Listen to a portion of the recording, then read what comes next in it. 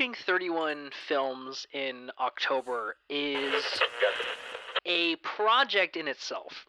Watching 31 films in October when you have a ton of other great films that release is hell on earth. And I didn't really think about this prior to starting my endeavor here, because this month was like riddled with Oscar contenders that just were just showing up left and right. And so the past couple weeks, I've been trying to chip away at those whilst also watching a horror movie every day. And so I'm sure I've watched like almost 40 movies this month, and I'm gonna be honest, it sucks. Like, I don't remember half the horror movies I'm watching. The important ones I do. One of the important ones is When Evil Lurks, which is a film that I had heard about not that long ago. I think it premiered. It might have been at Telluride or TIFF or one of those film festivals. It's directed by a guy named Damien Rugna, who did this film Terrified that I talked about, I think, last year. That was just really cool. I mean, it was stuff that I'd never seen before, like a new take on possession. He's a Spanish filmmaker. And When Evil Lurks is very much like building off of the energy that Terrified had. It is this kind of folkloric demon possession film that takes place in this really remote town where these two brothers come across what they call basically a possessed one, which is someone who has been taken over by a demon. And you might think, oh, Conjuring, Insidious, Haunting of Hill House. Nah, this is a Spanish like folklore horrifying journey where these two guys are trying to essentially outrun this demon.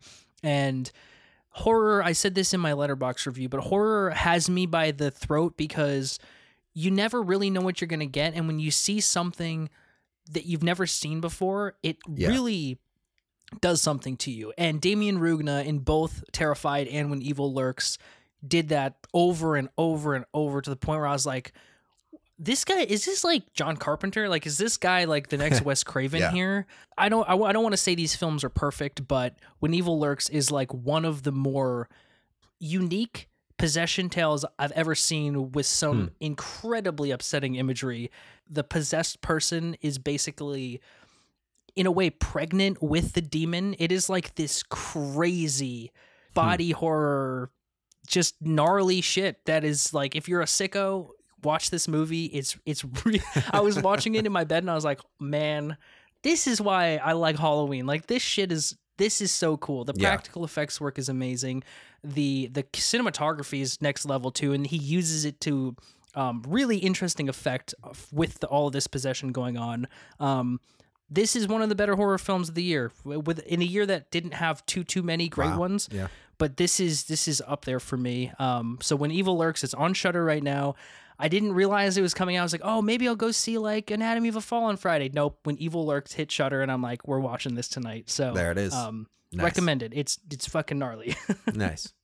Do you watch, like, how often are you watching these like by yourself versus with your roommate or anything like that? Oh, horror is almost explicitly by myself, because there's not that many people that I know that want to watch these as frequently as I do. And I'm like, that's fine. Turn the lights off, turn the sound up. I'm in my room. Here we go. Let's get scared. Nice. Nice.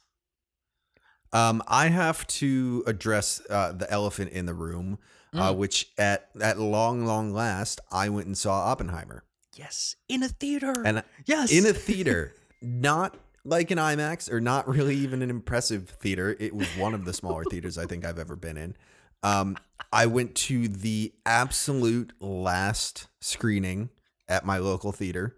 It was 8:00 on a Wednesday, and the next morning, Killers of the Flower Moon came in and bumped it off the schedule. But this movie is, I mean, incredible. I don't think I'm going to say anything here that is wildly unexpected. Cillian Murphy's performance is next level. Like, that for me was really the anchor of the whole thing, is like, without him at the center of that, I won't say that the movie doesn't work, but it's not nearly as strong. Yeah. Yeah. I do keep toying with this. I keep wanting to say Christopher Nolan at the top of his game, but I'm not 100% on that. I can't really place what it is. I think there's a level to which he has his same kind of issue that he has in a lot of his movies, where he gets too wrapped up in the momentum and can't let things sit. To which I think I feel like Interstellar and Oppenheimer are on a very similar level. So I don't know if I want to say Oppenheimer is his greatest movie ever. But it's top 3 at the very least. Robert Downey Jr. incredible in this movie. I think a shoo-in for nominee, at least for Best Supporting Actor. We were kind of texting the other day about like what an insane category that's going to be this year. But like, I mean, I'm spouting things about a movie that's been out for 6 months or 3 months now, you know? So like, I think all of the conversation's been had around it, but I am glad I saw this in the theater, not even necessarily because of the screen size, but for the sound. Oh man, there are some score. Impacts in that you feel. Yeah. But yeah, I mean, it's an incredible movie. It's one of those I'm like, would it work on my home TV? I do not know. Right. Right. I really don't know. When you get down into the more nitty gritty stuff on it, I'm like, love to see Josh Hartnett. Dude, so good. Like coming out of nowhere, really, like, and so like good. weirdly embodying the same thing that Josh Hartnett has always embodied of like classic American, like good looking guy, but like somehow fits better in that time period. Yeah. And this age for him too, I'm like, it just, it's so cool to watch his career, because like he's always worked in really great stuff, but he's never really he's always like kind of flavoring the movie. And it's just great. I feel like he's never gotten credit for being like a really good actor. I know. You know, I feel like he gets a lot of flack for just being like a pretty boy, but I think there's talent there. He's really good. You know, yeah. And I mean, like it's across the board, like all of it is just, you know, I mean, Emily Blunt's amazing. Yep. Like Florence Pugh, Casey Affleck took me out of it, but a really great use of him in that movie. Yeah. A really great use of like, oh yeah, Casey Affleck is kind of terrifying. He's like a psycho. Yeah. It's weird because there were a couple that made me go, oh yeah, look, it's like the Christopher Nolan calling in all his usual folk. Right. You know, when David Dasmalchian there pops up. Yes. And Krumholtz is in there, and Alden Ehrenreich. Yeah. He was great, and I'm like, Rami Malek, like, my God, dude, the cast is just is a laundry list. Yeah, it's crazy. It's so cool. I will say, once you got outside of the name actors, I had a little bit of a hard time keeping track of who was who. Yeah, I think the movie presumed you knew these players a little bit more than it should have. Because I recognized people, but they were throwing names around when people weren't in the room that I was like, I think I know who they're talking about. And there were so many that you're just like, was that the lawyer or was that the scientist or like what's going on here? Yeah. Oh, Benny Safdie. Yeah. Just like Josh Kenneth Peck, Branagh. like Kenneth Branagh, just coming in for like 2 minutes and like firing off some heaters, and I'm just like, I'm so glad you saw it in a theater too, because it is one of those movies. It's like, it's literally made for a theater, whether you saw it in IMAX or not. Like it's made to be there, and shout out to the one other asshole that was in the theater that sat there quietly through the whole thing, and I was like, okay, cool. And then in the last 3 minutes, stood up, turned the flashlight on in his phone so he could look around and find his bag on the ground, and like just shined a light in my face for the last like scene, and then left. And I was like, great, awesome, let's put a period on it that way. There we go. Jackass. Oh, I hate people, man. People just make everything in a theater much worse. He rolled in 10 minutes after it started too, and I was just like, come on. He didn't even care enough about Oppenheimer. You know what? It is what it is. I have enough issues with people it's fine. At theaters. Everything's fine. Everything's okay. Oh. That's fantastic. I mean, I'm so glad you saw. I knew you were going to see it at some point, but again, seeing it in a theater versus seeing it on your couch, I don't know. Yeah. I don't know, man.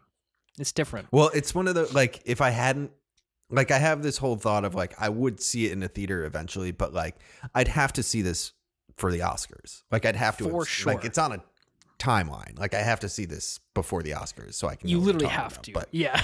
So. Yes.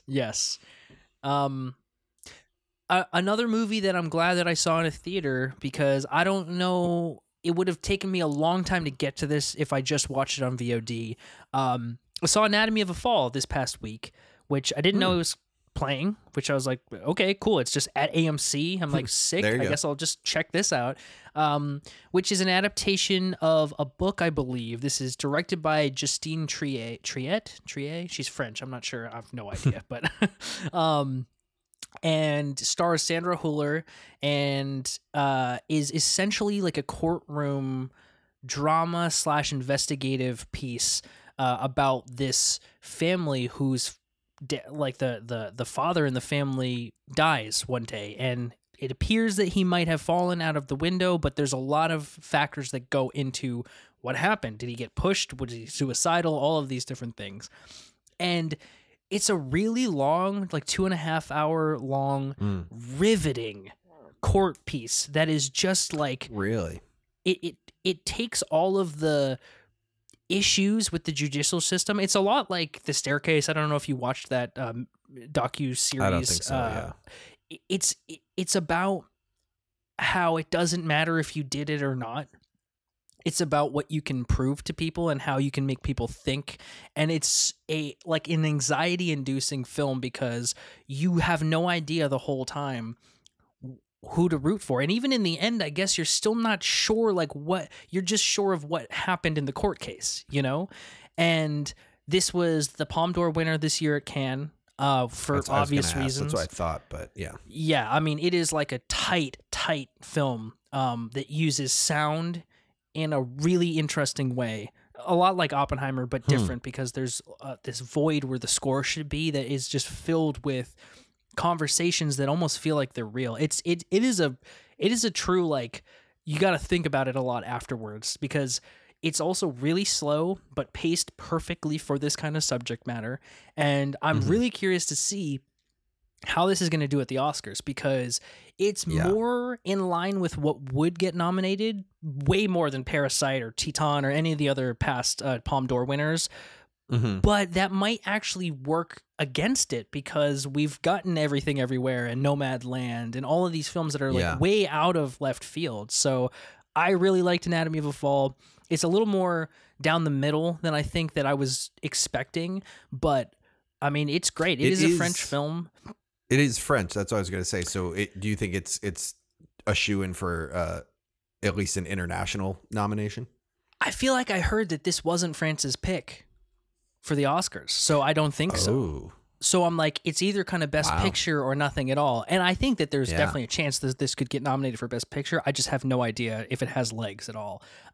Interesting. So, yeah, loved it. Thought Anatomy of a Fall was a really interesting, great theater watch. Nobody said a word. I was like, this is great. There's like 20 people in the theater. Everyone shut the hell up, because you didn't know. No one's just wandering into Anatomy of a Fall. So I'm like, you're here for the movie. Yeah. You're walking into this this French cinema courtroom drama.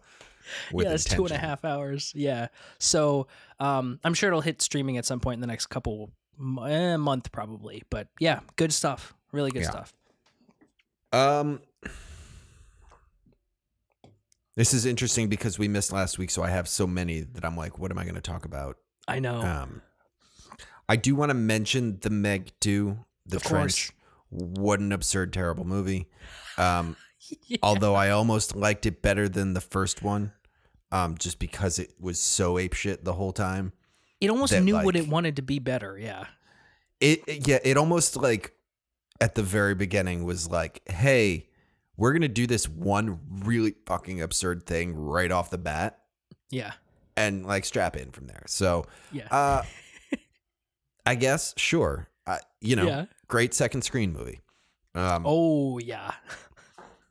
I also watched BlackkKklansman, which is here's a whiplash moment for you. Wow. Yeah. Yeah, this was on my ones I missed list. That was, I want to say it was 2018, Oscar nominated. Right. This was 2019 Oscars. Yeah. So it was up against Green Book. And I remember because Spike Lee was fucking pissed that White Savior Green Book took the whole thing. But right. I'm a big fan of Spike Lee. This movie is really good.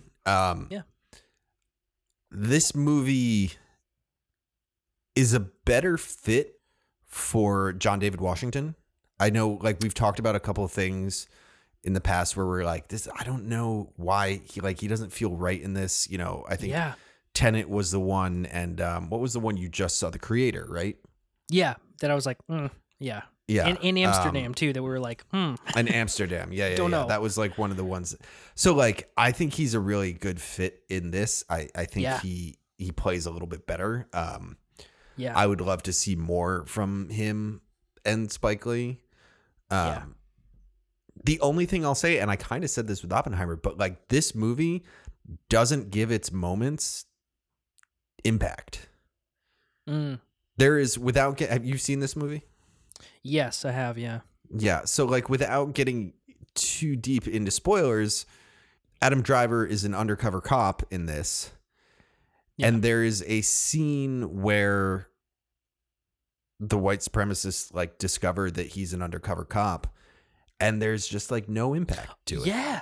It just blows right by the moment. And like, I'm like, I don't feel stressed. I don't feel like anxious or upset or anything. It's just like, he's just been discovered and these guys are gonna try and kill him now, but we're just blowing right by it. That's the only thing. Like, I was so into it and I was so with it, and it built and built and built, and then in this like pivotal moment, it just blows right by it. I don't know.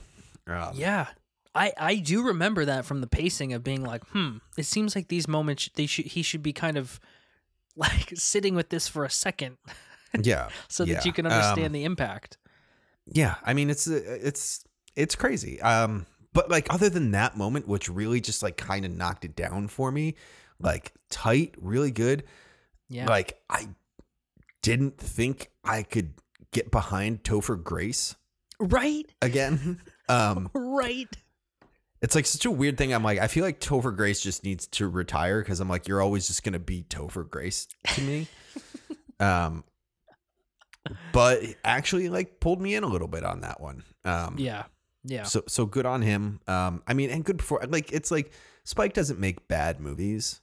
No. But just that one little thing, I was just like,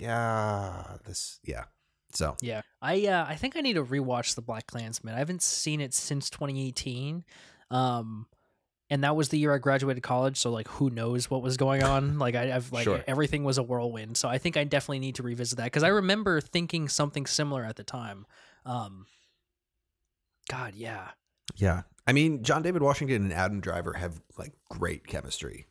They do, and it's when John David Washington can play off someone, like he plays off of Pattinson in Tenet. Like there's like a give and take there that I think is great, because he's got like good, like kind of goofy energy, honestly. And I'm like, that's cool. Like, we can use that.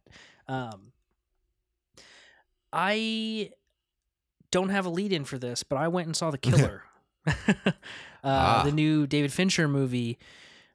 Starring Michael Fassbender, and I saw it at the Coolidge, which again, like, if you can, anyone who is in the area, go to the Coolidge. Like, there's the best vibes there, no matter what room you're in. We were in the smallest screening room with like 12 seats, 14 seats, and it was great. It was a great time. Everyone was there for Fincher. Everyone was talking about Fincher. As soon as the lights went off, not a peep. It's the perfect viewing. The Killer is a lot like a movie I'm going to talk about in a minute, where it kind of brings you in as being like, well, it's a David Fincher movie about a hitman called The Killer. Like, I know what this is going to be like. And then it's not really what I was expecting specifically, because it is a very slow, like almost like meditative film about a borderline comedy about this guy, like a hitman, who makes one wrong move and has to reckon with his choices. And it's almost about how shitty it would be to be a hitman, because it's like fucking boring most of the time. And like, you got to always have a different identity. Like, there's all these things, all the tropes of like an assassin movie are here. Yeah. But they don't look cool. They don't look fun. They don't look like you want to be this guy. Whereas a lot of other films like this paint him to be like, he's so cool. He's such a, it's like, well, I mean, Fight Club. Well, exactly. Literally, Yeah. exactly. And it's Fincher going like, I mean, I'm guessing, but he, like, literally reckoning with his own career in this film in such an interesting way. And I just thought it was great. I really thought it was great. Not what I was expecting, but obviously intensely well made, as all Fincher movies are. Much smaller than I thought it was going to be. And like really fucking funny, like to the point where I was like, you could maybe consider this a comedy, which is so weird to think about. Like, there's some really, really hilarious beats in this movie. And I'm like trying to think back through other Fincher movies and be like, is there a comedic, like, there are funny moments there? Yeah. But this is like, the Fassbender character is almost a caricature, and he plays that super well. And everyone who comes to play for 2 minutes, Tilda Swinton's in this movie, like everyone who's in there, Arliss Howard and Charles Parnell is in there. Like, it's just great. It's just a good movie, and I can't wait for more people to see it. It drops, I believe, on November 10th on Netflix, and coming up. Yeah, it's coming up. So yeah, obviously it's a Fincher movie. I'm gonna recommend it. You should watch it, but it's not exactly what you think it's going to be like, or at least the way that I thought it was going to be like. Oh yeah, I'm excited to see that. Well, that's like yeah, high on my list, and that like almost makes me more excited for it. Not almost, makes me more excited for it, because like I do love me some David Fincher, but like some of his darker stuff, I'm kind of like, okay, you know, good, I appreciate it, but like, right. But that's exciting. Yeah. This is not a tough watch at all, in a good way. That's so interesting. Yeah. I wonder how much of that is like literally just a marketing campaign to be like, we have to bring people in to see this. Yeah. You know, how much of it is a panic move on not Netflix, panic, but like a hedging their bets move on Netflix's account. Yeah. It's definitely possible, because yeah, I was not shocked, but I was surprised in a really great way. So, and beautifully made, of course, but. So I want to talk about a movie that I know you've seen. Ooh. That I watched the other day, called The Royal Hotel. Yes. Yeah. Which is just on VOD. Yeah, it was in theaters like last week. Yeah, like didn't you see it in theaters like last week? Like I watched it on Amazon, I guess. Yeah, and I was just like, this shouldn't be here right now. Right. Right. But it was one of those. It was enough of a setup to pull Jess in. So we hit play. Nice. This movie is really good. I really enjoy. This is a super vague comment, but I really enjoy the filmmaking, like the mood, the style, the pace. Yeah. Like that kind of stuff is spot on. I think Kitty Green is a really talented director that I'm excited to see a lot more from. Yeah. I didn't feel a lot of tension in this movie. Interesting. And I was talking to Jess, and Jess didn't really feel a lot of tension in this movie. And there is for sure. It's got these spooky moments, you know, and like, yeah, there's definitely the threat and like all that kind of stuff. Because I know like you're a big fan of this movie, and like your Letterboxd review is very much about all the tension. So I was like, where is this not hitting for me? Yeah. And I was thinking about it. I was talking to Jess, and I think it's Julia Garner. Oh. Because Julia Garner was in Ozarks. Yeah. As this character called Ruth. Mm-hmm. And she looks almost identical, like same kind of like wardrobe, same kind of hairstyle, like kind of like same setup kind of thing. Mm-hmm. And the character of Ruth from Ozarks would in no way at all be in any kind of danger through that entire movie. Okay, interesting. So there's the scene with the axe and the car. Yeah. You know, that's like Ruth's starting position. That's like what she'd do when she kicked you out of the bar kind of thing. She's like, no fucking around. Like, yeah, doesn't give a shit. She will fucking scream at you. Like, you know, she will like, I mean, she kills people through like, it's such a like solid, badass, like incredible performance from her through all 6 seasons of that show. I think it was 6. Yeah. And like, I was watching this movie and I'm like, that's just Ruth. And Ruth isn't in any danger from these guys. She's going to fucking chop their head off. Like, yeah, she's good. Yeah, you know what I mean?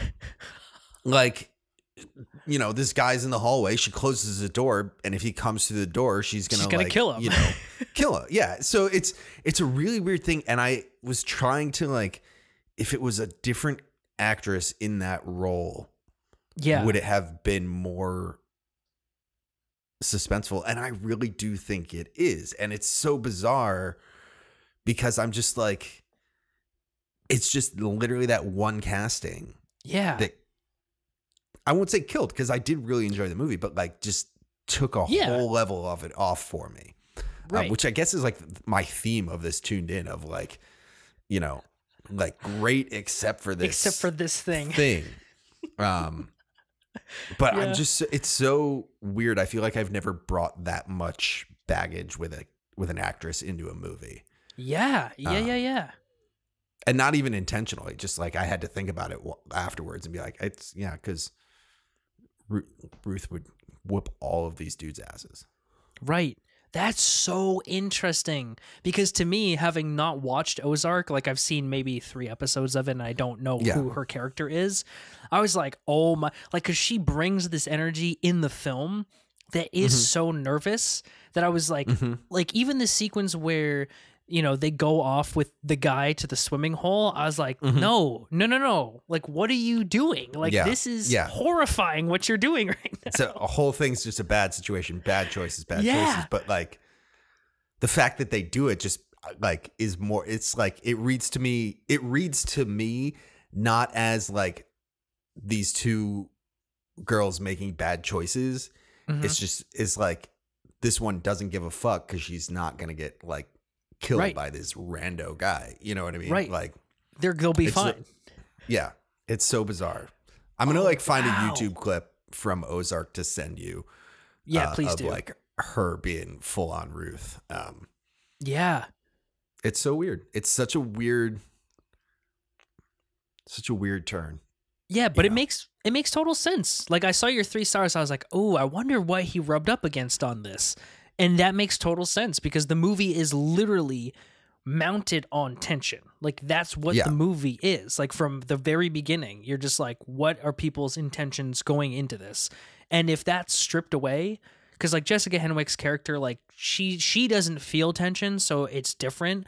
But if you don't feel tension for the other character, then what are we doing? Well, that's it's just a and vacation. like Jessica Henwick's whole thing is built around like elevating Julia Garner's character, like elevating the anxiety around Julia Garner's character, right? You know, and being like the antithesis of what she's doing, and like it's meant to feed into that anxiety. And if you're just like, but she'll just like, but she's good, you know, she'll just chop their heads off, you know. That takes everything away. So I think it could have been. I was saying this to Jess. I think it could have been done with Julia Garner, but it like I needed a scene or 2 to pull me away. Like the Ozarksness of her character needed to be like addressed in the film. You know what I mean? I needed like more. This is gonna sound weird, but I needed more like vulnerability in scenes. You know, right? Or more no, that makes total vulnerability, I guess. Yeah, no, that makes total sense. Oh, that's fascinating. That's crazy. Interesting. because she hasn't been in that much stuff either. So it's just like, Yeah, well, and she was in that like Inventing Anna. Well, and that's the thing too, is like if she had been in like dozens of different things and it was like, well, okay, I don't, but all I Right. know her from is Ozark. yeah. And she looks almost the same, and it's just, there you go. Oh my God. That's fucking crazy. Oh my God. Well, to piggyback off that, honestly, because this is something I ran up against in this next movie I'm going to talk about. I saw Killers of the Flower Moon twice, and Yes. one of I the was things wondering about if this you saw it film, twice. I did. I saw it in the Dolby, and then I saw it in IMAX, and both of them were good. I don't think you need to see it in IMAX, really. I mean, I think you should see it in the theater, but it is what it is. This movie stars Leonardo DiCaprio, Lily Gladstone, and Robert De Niro, and takes place in the early 1900s. It's about the Osage Nation of people, indigenous people, and it's a story that I'd never heard about before at all. And it is told through the perspective of Leo, which is not really a spoiler, I guess, because it's like it's the movie's about him, like that's what it is, and is about how, like, basically, because this land is rich with oil, and with oil comes money, and with money comes the white guys. It's about that. And this movie, like I said about The Killer, is literally like a retrospective on Scorsese doing this about his own career and about his own movies, because I'll tell you straight up, the trailers are nothing like what the movie is like. I had a feeling. Yeah. The movie is like, after the first 15 minutes, comes to a screeching, not a halt, but like a really slow down. And then it continues on that for 3 hours, where you're just like watching one of the most devastating things play out through the eyes of a total moron, which is Leo's character. And is just like, I couldn't believe it. Both times when the film ended, I was just like taken aback by how in tune with his own movies Marty is, because he's talking about the gangster films. He's not only that, but he's talking about how people perceive gangster films and his own work and how they misinterpret his own work. And when you see the ending of this film, he literally comes out and addresses that. Like, it's crazy what happens. And it's, it's just this, it's like it's like a masterwork. It literally is Martin Scorsese at the top of his game, doing something that I've never seen him do before in a way that was beautiful, but also deeply upsetting in ways that, like, I didn't know I could feel, about people that I didn't even know existed necessarily. Like, this tribe of people, like, I didn't know about, and learning about them through this film was special. And also just, you leave going like, we haven't done anything to make things better. Like, we have done nothing as a country to make this better. And all we've done is perpetrate these lies and this awfulness that comes with these people. And I love that Scorsese basically was like, he didn't say this, but I'm like, listen, all his movies, his classics are about dumb white guys and how the system that they live in allows them to get away with literal murder, and it doesn't matter. From Taxi Driver all the way to Wolf of Wall Street, it's about the same thing. And there's no way you can misconstrue this film. Like, people can, Jordan Belfort, it's like, I don't see how you could see him as a good guy. There's no way you could see these people as anything other than pure evil. And I thought that was just, I mean, it's an astonishing movie. It really is. And Lily Gladstone, like, I'd never seen her before, but she acts De Niro and DiCaprio, like, under the table while saying, like, a quarter of the lines that Leo does. It is like the craziest shit you've ever seen. And everybody in it, Cara Jade Myers, Janae Collins, Tantu Cardinal, Jillian Dion, who are the her sister, play her family. Most of them have never been in a movie before, and they carried the screen with weight that I was like, oh my God. Like, Marty knows his actors, and he knows what to get out of them. Obviously, I loved this film. Like, this is in my top 3 right now, easy for the year. Like, it is just, it's something that kind of needs to be seen to be believed. And I know people have problems with it. There are problems with it. I think that, everything that Christopher Cote said, which he was the consultant, the Osage consultant, about how this film should have been told through the eyes of an Osage and by an Osage filmmaker is true. But then he says, listen, it's not for the Osage people. We know our story. It's for the world. And this is the way that the world is going to understand this stuff. And I thought that was amazing. And so, yeah, Killers of the Flower Moon is just, it rocked me both times. I'm just like, holy shit, dude. And I sat through 7 hours of it in 24 hours. That's incredible. I'm so excited to see it. Yeah, it's nuts, man. Does it feel, does it feel long? Oh, yeah. That's what, that's what I've heard a lot of people saying is like, you feel every minute of this 3.5 hours. Yeah, I will say that's definitely purposeful. He definitely is like, you're going to fucking sit here and you're going to watch this play out and it's going to be painful. And I think it works beautifully. De Niro, maybe the best he's been. It's crazy to say that, but like his performance is so scary in a really, really calm, gentle, awful way. Leo is great, but he's the one that I was like, it's a little distracting because it's fucking Leonardo DiCaprio and he's like front and center and really hamming it up. And you're like, it's Leo. Like I never looked at him and was like, that's not Leo, which is kind of a problem. But you know, everyone else, I'm like, I'm all in, man. Everyone else. Fraser's good. Lithgow is good. Plemons is good. Like, you know, everyone's great. I forgot Brendan Fraser was in this. Everyone's completely left my mind. Yeah. Yeah. So Killers of the Flower Moon, I could not recommend it more. It's not going to be for everybody, but boy, oh boy, was it for me.